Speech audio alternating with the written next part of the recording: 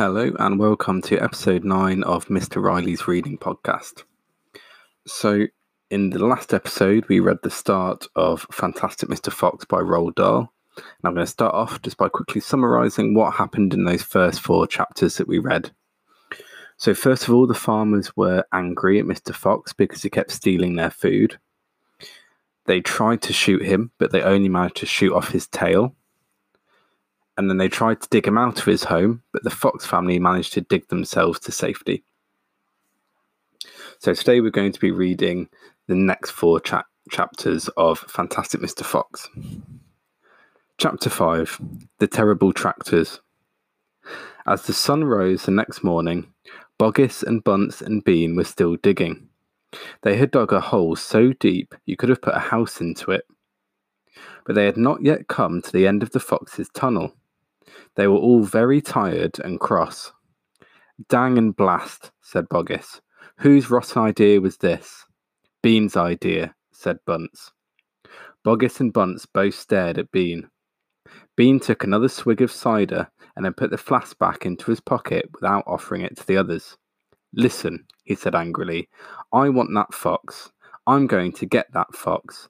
I'm not giving in till I've strung him up over my front porch, dead as a dumpling." "We can't get him by digging, that's for sure," said the fat Boggis. "I've had enough of digging." Bunce, the little pot-bellied dwarf, looked up at Bean and said, "Have you got any more stupid ideas, then?"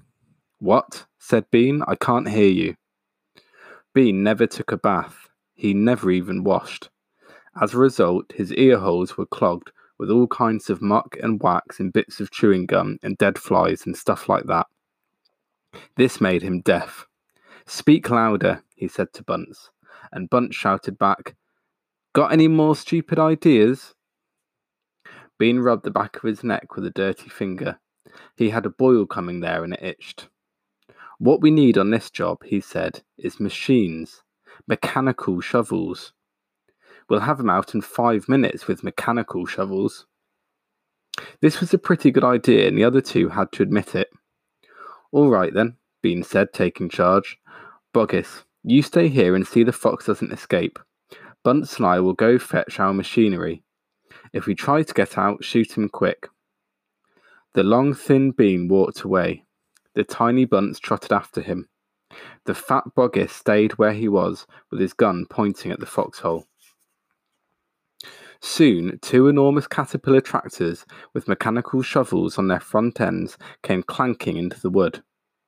Bean was driving one, Bunce the other. The machines were both black. They were murderous, brutal-looking monsters. "Here we go then," shouted Bean. "Death to the fox," shouted Bunce. The machines went to work, biting huge mouthfuls of soil out of the hill. The big tree under which Mr. Fox had dug his hole in the first place was toppled like a matchstick. On all sides, rocks were sent flying and trees were falling, and the noise was deafening. Down in the tunnel, the foxes crouched, listening to the terrible clanging and banging overhead. "What's happening, Dad?" cried the small foxes. "What are they doing?" Mr. Fox didn't know what was happening or what they were doing. "It's an earthquake," cried Mrs. Fox. "Look," said one of the small foxes, "our tunnel's got shorter. I can see daylight." They all looked round, and yes, the mouth of the tunnel was only a few feet away from them now. And in the circle of daylight beyond, they could see 2 huge black tractors almost on top of them. "Tractors!" shouted Mr. Fox, "and mechanical shovels! Dig for your lives! Dig, dig, dig!" Chapter 6, The Race. Now there began a desperate race, the machines against the foxes. In the beginning, the hill looked like this. And in the picture, you can see a big mound of a hill. After about an hour, as the machines bit away more and more soil from the hilltop, it looked like this. And now you can see a big dip in the ground. Sometimes the foxes would gain a little ground and the clanking noises would grow fainter, and Mr. Fox would say, "We're going to make it, I'm sure we are." But then a few moments later, the machines would come back at them, and the crunch of the mighty shovels would get louder and louder. Once the foxes actually saw the sharp metal edge of one of the shovels as it scraped up the earth just behind them. "Keep going, my darlings," panted Mr. Fox. "Don't give up." "Keep going," the fat Boggis shouted to Bunce and Bean. "We'll get him any moment now." "Have you caught sight of him yet?" Bean called back. "Not yet," shouted Boggis, "but I think you're close." "I'll pick him up in my bucket," shouted Bunce. "I'll chop him to pieces." But by lunchtime the machines were still at it, and so were the poor foxes. The hill now looked like this. There's an even bigger dip. The farmers didn't stop for lunch. They were too keen to finish the job. "Hey there, Mr. Fox," yelled Bunce, leaning out of his tractor. "We're coming to get you now." "You've had your last chicken," yelled Boggis. "You'll never come prowling around my farm again." A sort of madness had taken hold of the three men. The tall, skinny Bean and the dwarfish, pot-bellied Bunce were driving their machines like maniacs, racing the motors and making the shovels dig at a terrific speed. The fat Boggis was hopping about like a dervish and shouting, "Faster, faster!" By 5 o'clock in the afternoon, this is what happened to the hill. There's now a massive hole in the ground. The hole the machines had dug was like a crater of a volcano. It was such an extraordinary sight that crowds of people came rushing out from the surrounding villages to have a look. They stood on the edge of the crater and stared down at Boggis and Bunce and Bean. "Hey there, Boggis, what's going on?" "We're after a fox." "You must be mad." The people jeered and laughed, but this only made the three farmers more furious and more obstinate and more determined than ever not to give up until they had caught the fox. Chapter 7. We'll Never Let Him Go. At 6 o'clock in the evening, Bean switched off the motor of his tractor and climbed down from the driver's seat. Bunce did the same. Both men had had enough. They were tired and stiff from driving the tractors all day. They were also hungry. Slowly they walked over to the small fox's hole in the bottom of the huge crater. Bean's face was purple with rage. Bunce was cursing the fox with dirty words that cannot be printed. Boggis came waddling up. "Dang and blast that filthy, stinking fox," he said. "What the heck do we do now?" "I'll tell you what we don't do," Bean said. "We don't let him go." "We'll never let him go," Bunce declared. "Never, never, never," cried Boggis. "Did you hear that, Mr. Fox?" yelled Bean, bending low and shouting down the hole. "It's not over yet, Mr. Fox. We're not going home till we've strung you up dead as a dingbat." Whereupon the three men all shook hands with one another and swore a solemn oath that they would not go back to their farms until the fox was caught. "What's the next move?" asked Bunce, the pot-bellied dwarf. "We're sending you down the hole to fetch him up," said Bean. "Down you go, you miserable midget." "Not me," screamed Bunce, running away. Bean made a sickly smile. When he smiled, you saw his scarlet gums. You saw more gums than teeth. "Then there's only one thing to do," he said. "We starve him out. We camp here day and night watching the hole. He'll come out in the end. He'll have to."